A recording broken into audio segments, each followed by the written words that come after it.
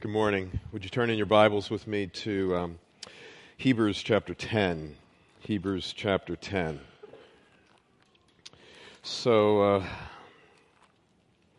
had this opportunity this week to go to Florida, fly down to Florida. Needed to pick up my daughter and box up some stuff and then bring her back.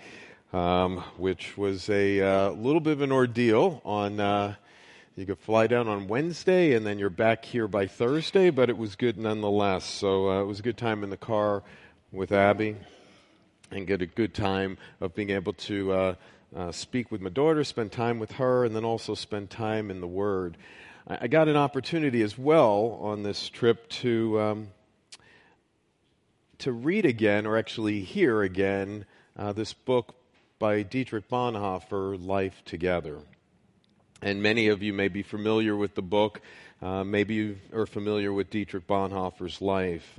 So Dietrich Bonhoeffer was in a Nazi concentration camp, and he was isolated. Many of his fellow friends died in that concentration camp, and Dietrich Bonhoeffer was hanged in that concentration camp.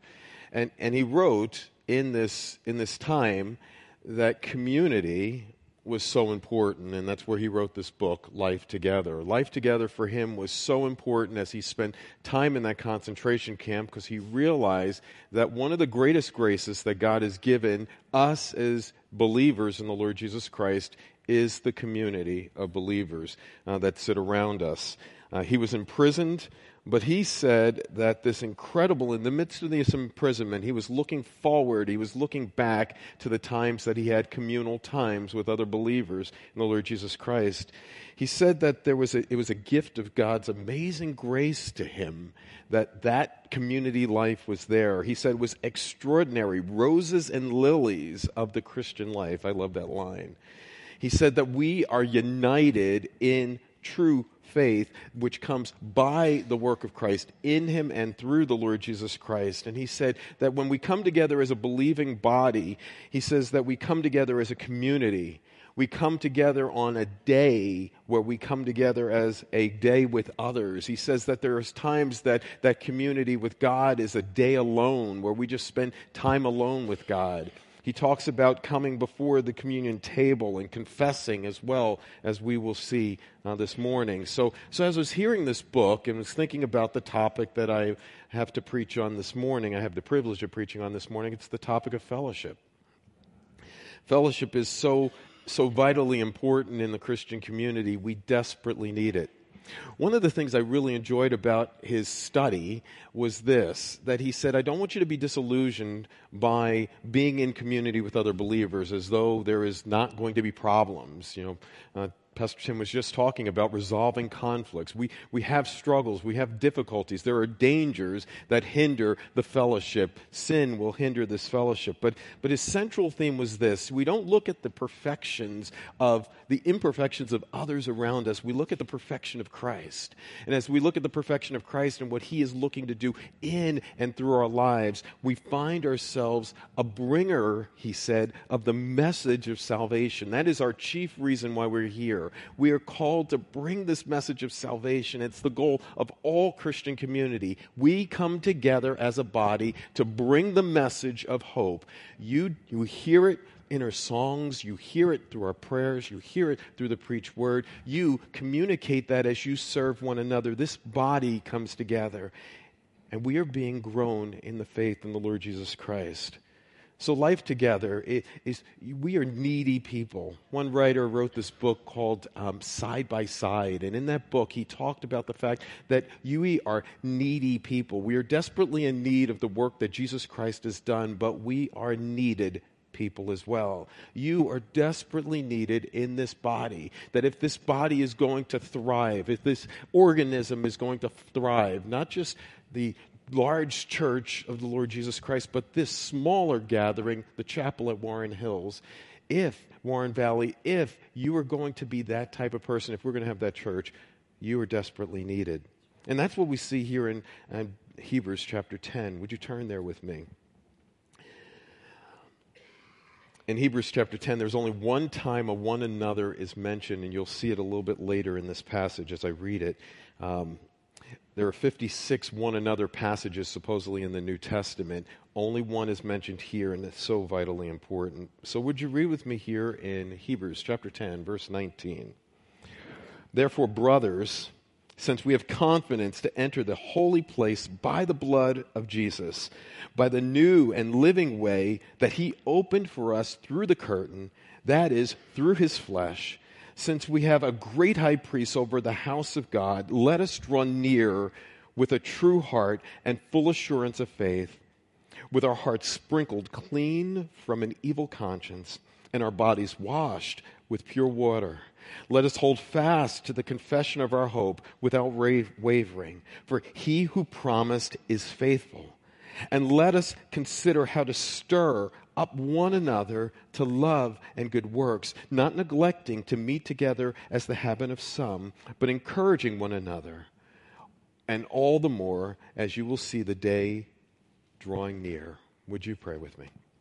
So, Father, we come together today, and we open your word, and hopefully we are doing life together. Hopefully we are coming together as a community body of believers. Hopefully we're coming together to be bringers of the good news of the salvation provided in your Son. Hopefully we're coming together to be used by one another to celebrate one another and to share with one another and to offer generosity to one another and fellowship with one another. Help our fellowship to be so sweet, Lord. And Father, as we come to your word this morning, I pray that you would help us to see your Son. Help us to marvel at who he is. He's the great King, the high King of heaven. Help us to be marveling at this great high priest, and help us to come confidently into your throne of grace. And help us to receive the mercy and the grace to help us in our time of need. Help us to be filled by your Holy Spirit. Help us to be led by your word. And as we go to your communion table, help us to remember what it costs to bring us to faith. In Jesus' matchless and holy name we pray. Amen. Amen. Okay, this morning I want to talk to you about 2 points. One point is the position of our fellowship, and the second point is the practice of our fellowship. The position of our fellowship and the practice of our fellowship. The position will take up the first 3 verses, verses 19, 20, and 21. And then the practice will take up verses 22 to the end. Okay, the position. It says here, therefore, brothers, since we have confidence to enter the holy place by the blood of Christ, by this new and living hope that he opened for us through the curtain, that is, through his flesh, since we have a great high priest over the house of God. I want you to see the 4 amazing blessings that God has given you here. He has told you that the heavenly holiness has been opened up for you. The holy place has been opened up to every person who is in Christ. You can confidently enter in. The second amazing thing is that we can go in boldness by the blood of the Lord Jesus Christ. We can enter boldly with confidence because of the blood of the Lord Jesus Christ. You are sitting here with doubt or confusion. You do not have to have that if you are in Christ. So we come into the holy places. We come confidently by the blood. There's a new and a living way that is supposed to be there for a believer of the Lord Jesus Christ. We have a living Savior, and he wants to live through you and connect in others through you. So this new and living way, and then we have this great high priest. So let's look at the first element of the fact that the holy place has been open to you, and you can come by the confidence. You know, in the Old Testament, you remember when the high priest will once a year on the Day of Atonement would be able to go into that Holy of Holies, that most holy place. And that person would enter in that place with levels of fear and trembling that if he didn't do everything right, he could die. He needed to make sure that he was cleaned. He needed to make sure that he performed everything that needed to be done to enter in. And he was worried that he may not be able to do that. There was some fear and trembling that was there. And what is amazing is this, that what they're saying here is this, that in the Lord Jesus Christ, we can enter in with confidence, with boldness. We can come to the very throne of God with the boldness that is there. It implies that you have this ability today. It's a contrast to the Old Testament. That as you read the Old Testament, there was this fear and trembling, but you come with boldness and confidence. It says, having confidence to enter in. It implies that it is present right now. Right now, it is conscious. You have this wonderful blessing, and we don't want to exaggerate this, that you have the opportunity today, in the midst of your fears and your troubles and your trials, that you can enter in to meet with God in the most holy place because of the blood of the Lord Jesus Christ. That should produce such a confidence in our hearts, a confidence to know that it's not about what's in my hands, because I have absolutely nothing I can bring to you, God. I am coming by the blood of your Son, the Lord Jesus Christ, and I am coming to full access to God. I get to meet with the King of Kings, the High Priest of heaven, the Creator God. An amazing access that you have today. I wonder, when you come to worship today, do you come flippantly, or do you come just haphazardly, or do you realize that you have the ultimate privilege of doing what Old Testament saints could never do? You get to enter in and to meet with God. He says, not only are you entering in and that you come with a boldness, but he says that there's a new way of living. That Christ, through his work, has inaugurated a radically different life. A radically different life that he has consecrated for you in his living. That Jesus Christ didn't die simply on a cross. He died on the cross. He went into a grave. He rose victoriously from that grave. And we are alive together with him today. We have a living and risen Savior. He is with his Father right now in heaven. You have the privilege of not only living by that living Savior, you have the living Word of God that sits before you, and we are called to follow Christ in that same life of living. So many believers live as though they're dead.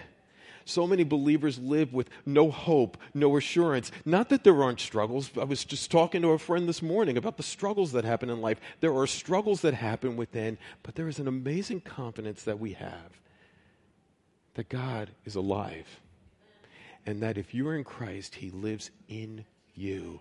And that should produce a new way of living. That Jesus Christ, he was crucified, and now he lives in me. And the life I now live, I live by what? Faith in the Son of God who loved me and gave his life for me. It's interesting, in the Greek, it talks about this idea of his blood here, and it talks about it in the idea of a freshly slain. It's not that this blood has coagulated, it's become hardened. This blood is flowing today. This blood is flowing today, not one sacrifice, don't misunderstand me, one sacrifice once for all, but that blood is still alive and healing and moving today to cover us and to work through us. So I pray today that you would come boldly into that holy place. Amaze yourself about the access that you have. And remind yourself it is not because of anything in your life. There is no sin that can separate you except for the sin of unbelief. That all sin can be covered by that precious blood of the Lord Jesus Christ. And not only you have the access to the holy place, you can come confidently. You don't have to have doubt or confusion. You can come by the power of Christ. And you have a new way of living. That God wants to transform you so that you look more and more like his resurrected Son day after day. So, he also says that we have a great high priest. If you read Hebrews, it's talking about the fact that Jesus is better than the angels, better than Moses, better than this, better than that. Jesus is better than anything that you could ever imagine in your life. You have the awesome privilege of entering by the veil. He talked about passing through this curtain or this veil, and it symbolizes, you remember when Jesus Christ died on the cross, and he said, it is what? Finished. And then the veil in the temple that was separating the holiest place from us, that we can enter into a part of the temple or the part of the tabernacle, but now in Christ we can enter into the throne room of God. And this great high priest, that veil was torn in two from top to bottom. Spurgeon said it this way: for believers, the veil is not rolled up, but rent. The veil was not unhooked and carefully folded up and put away so that it might be put in place at some time in the future.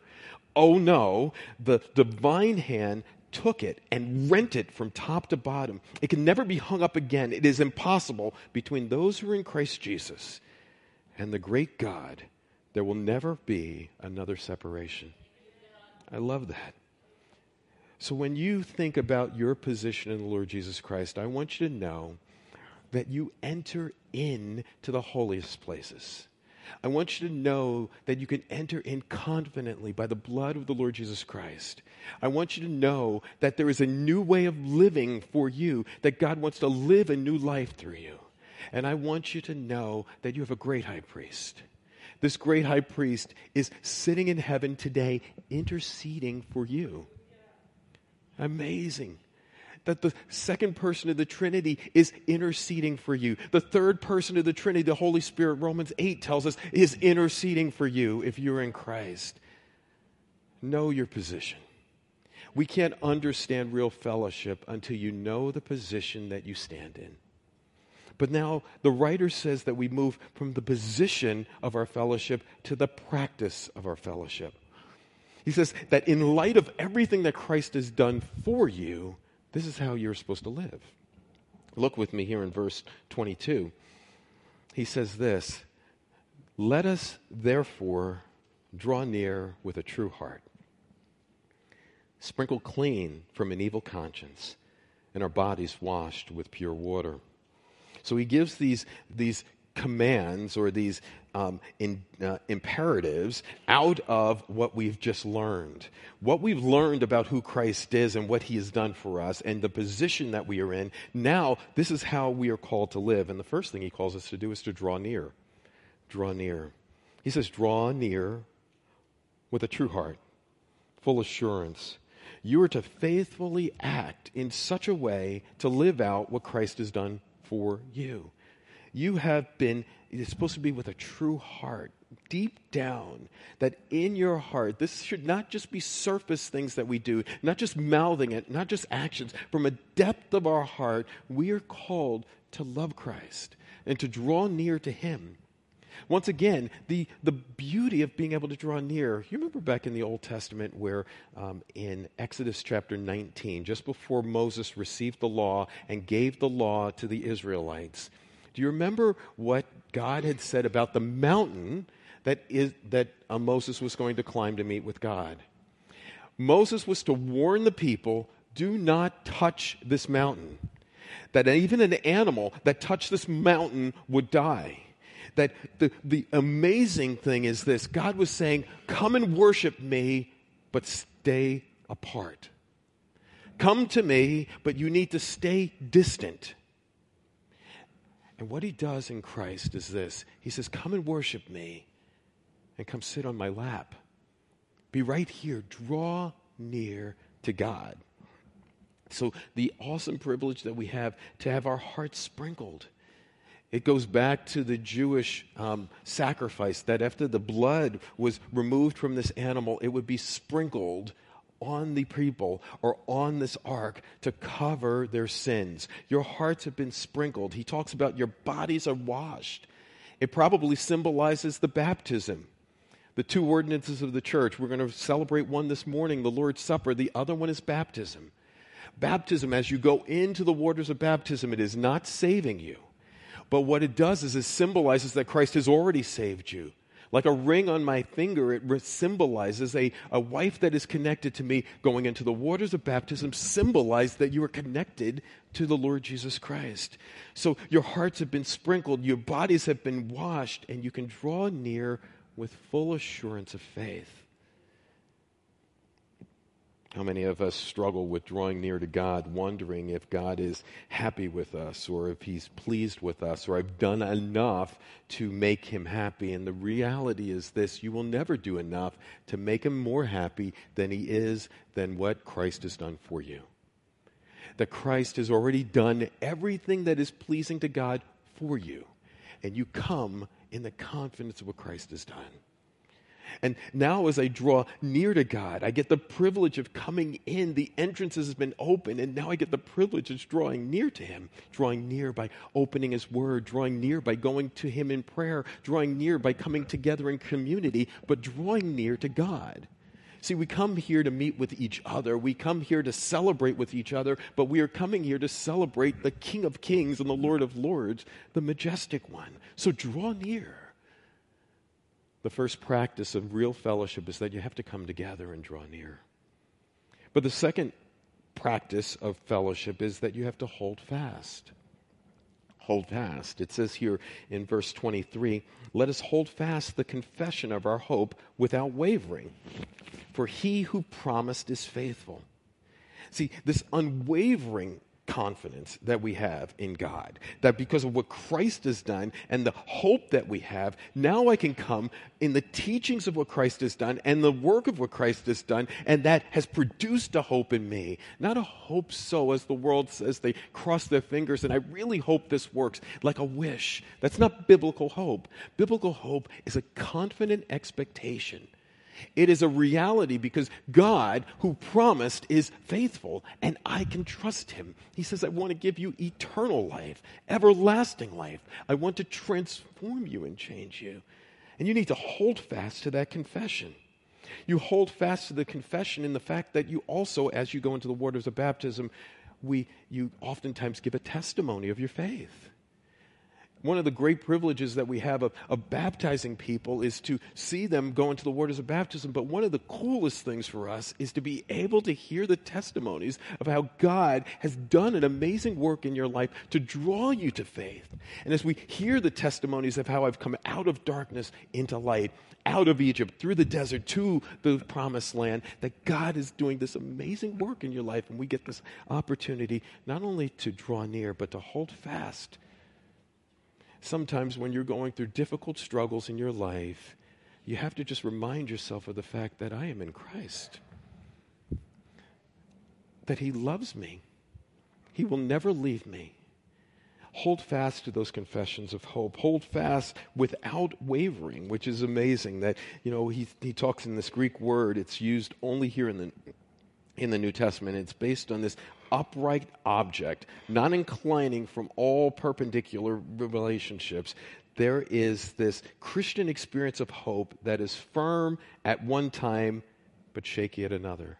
That there is this insecurity that we have at one point, but there's a firmness in the fact that God is faithful.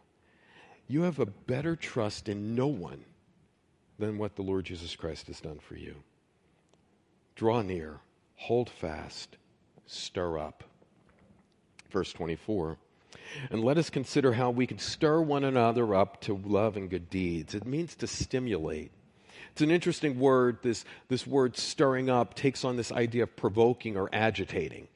And so it could be taken in a negative, fathers, do not provoke your children to anger. It could take on this idea of provoking in a negative way, but it also could take on this idea, the opposite, of agitating for good things. How much do you stir one another up for good things? I was thinking about, we all desire social gatherings. All of us desire to meet with people. One of the privileges we're going to get after the service is to go for fellowship out there in the cafe. We're going to spend time with one another. And those social gatherings are so important, but there is something radically different between that social gathering and spiritual growth. How many of those conversations are about Christ? How many of those conversations about what you're learning in your scripture readings? How many of those conversations about the sins that you're struggling with?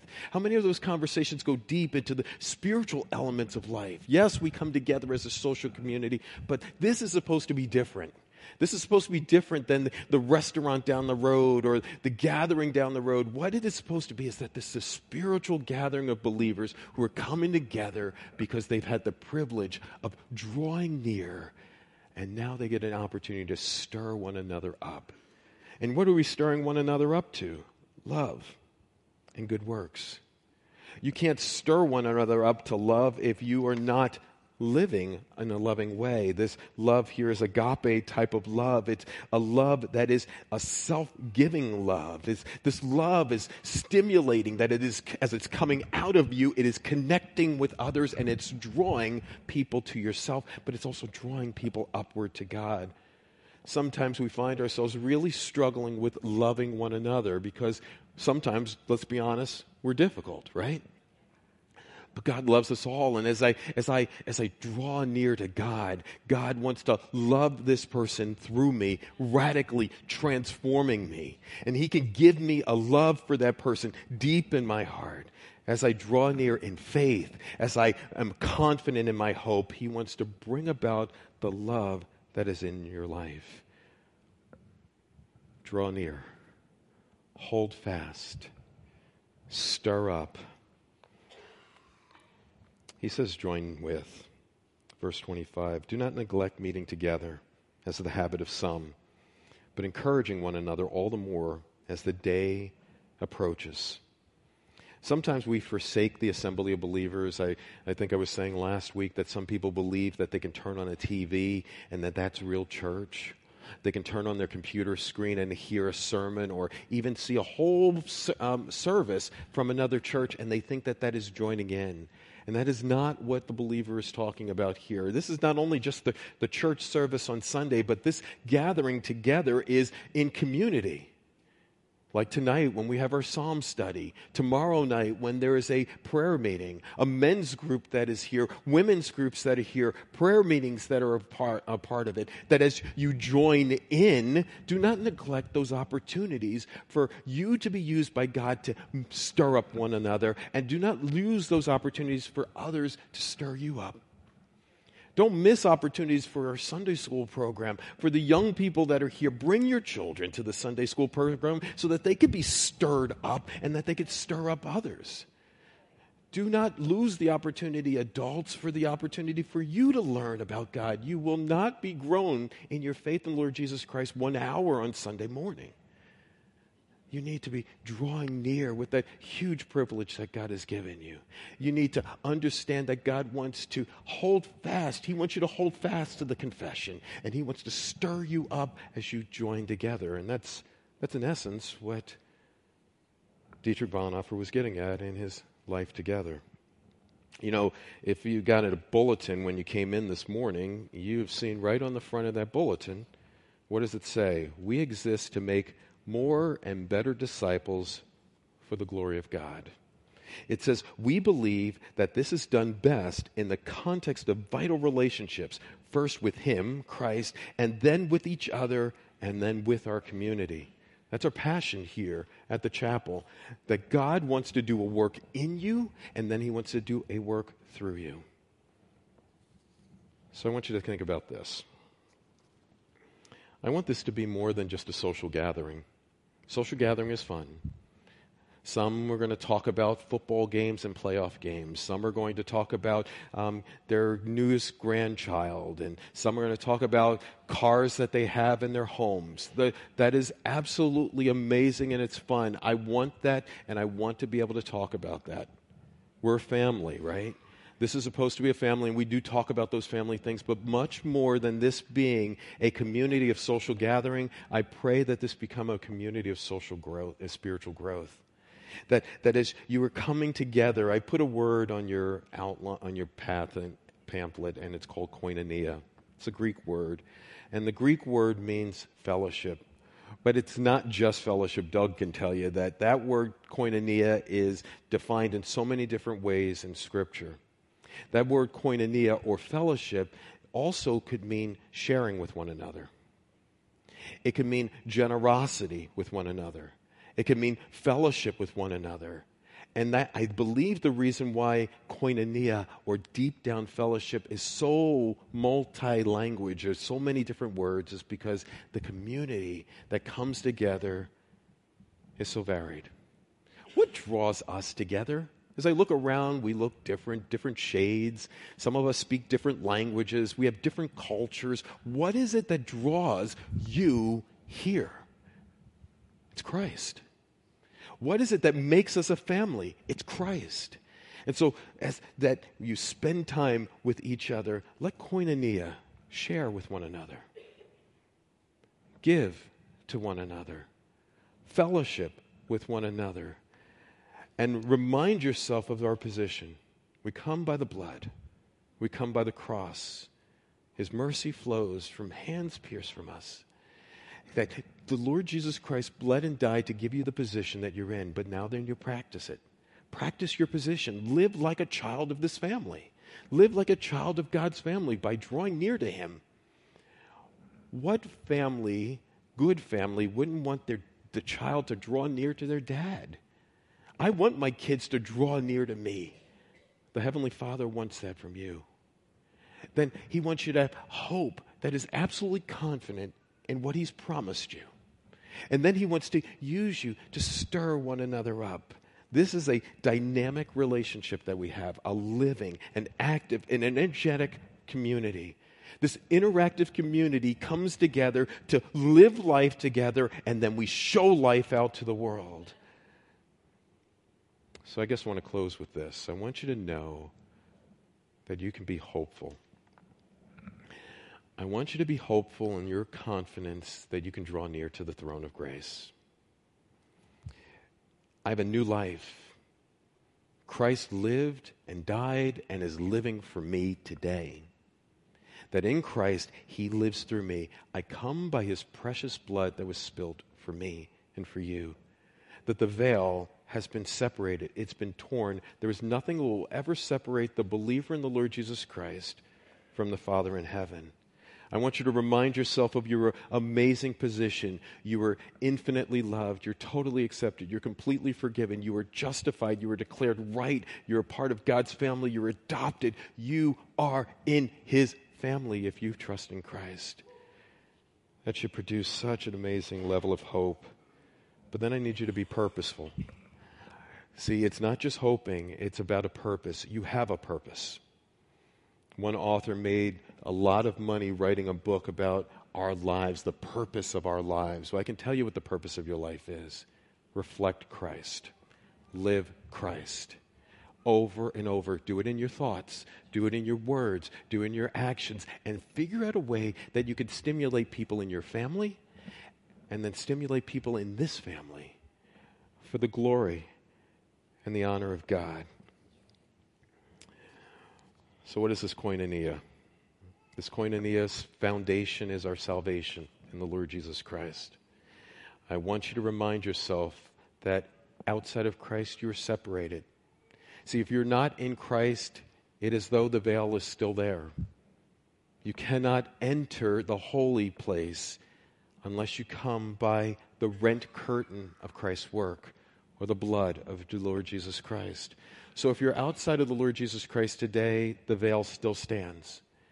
And there's a holy God on the other side, and you will have to give an account to that holy God. And I can tell you that nothing that you will ever bring will be enough to satisfy the holy wrath of that God. Nothing you will ever do will be able to be enough to satisfy the righteous requirements of that God. So if you sit here this morning, I desperately plead to you that you can never have true koinonia fellowship unless you come by the foundation of the salvation work of Christ.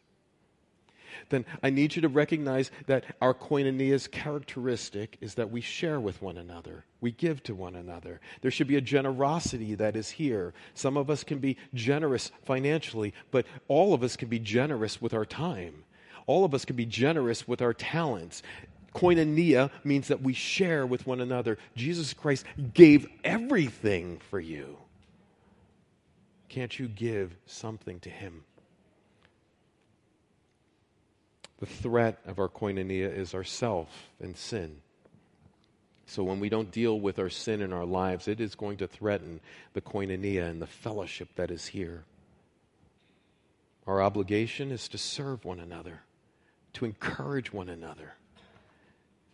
The amazing joy is the outcome of our fellowship. Jesus Christ had said that make my joy complete. Paul had said something similar in Philippians chapter 2. He says, if there's any encouragement with being united with Christ, any comfort from his love, any tenderness in the Spirit, then make my joy complete by being of the same mind, having the same love, being one purpose. Our foundation is our salvation. The characteristic is generosity and sharing. The threat is sin and self. Our obligation is to serve and to encourage. The outcome is our joy. And the sign of our communion, our sign of our fellowship is this table that sits before us, the communion table. That it was interesting that in 1 Corinthians, Paul had talked about gathering together for a meal, and as they gathered together, they were breaking their fellowship. They were breaking their koinonia. So I pray that this morning, as we take this communion table, and as we think about what the Lord did, this Lord's Supper, that he bled for you. His body was broken for you. That body rent, as Spurgeon said, that curtain that separates you from God. You can draw near. You can have confidence. You can stir one another up. Know your position and practice that position today.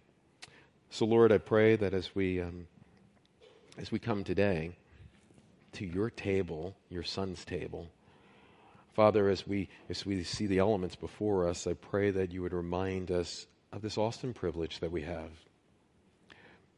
The awesome privilege that we have of being in Christ. We enter the holiest of places because of the blood of Christ. We can come confidently. That there's a new way of living. That God, you don't want to leave us in our old state. You want to transform us. We're new in Christ, a new creation, Father. Help us to know that and help us to believe that and help us to live that out. Help us to know not only our position of that, but help us to know the position that we stand with a high priest that finished the work, that there doesn't have to be any other sacrifice. One sacrifice once for all, Lord. I praise you for that. And I thank you for now out of that awesome position, help us to know how we could practice a life of fellowship. Help us to know that we can draw near to you. Help us not to forsake that opportunity. Help us to hold fast to our confession. Help us to have hope, faith, hope. But then desperately, as your Son said, the greatest commandment was to love you, but the second greatest commandment was to love each other. Help us to be doing that in our lives, and help us to bring glory and honor to your name. In Jesus' name we pray. Amen.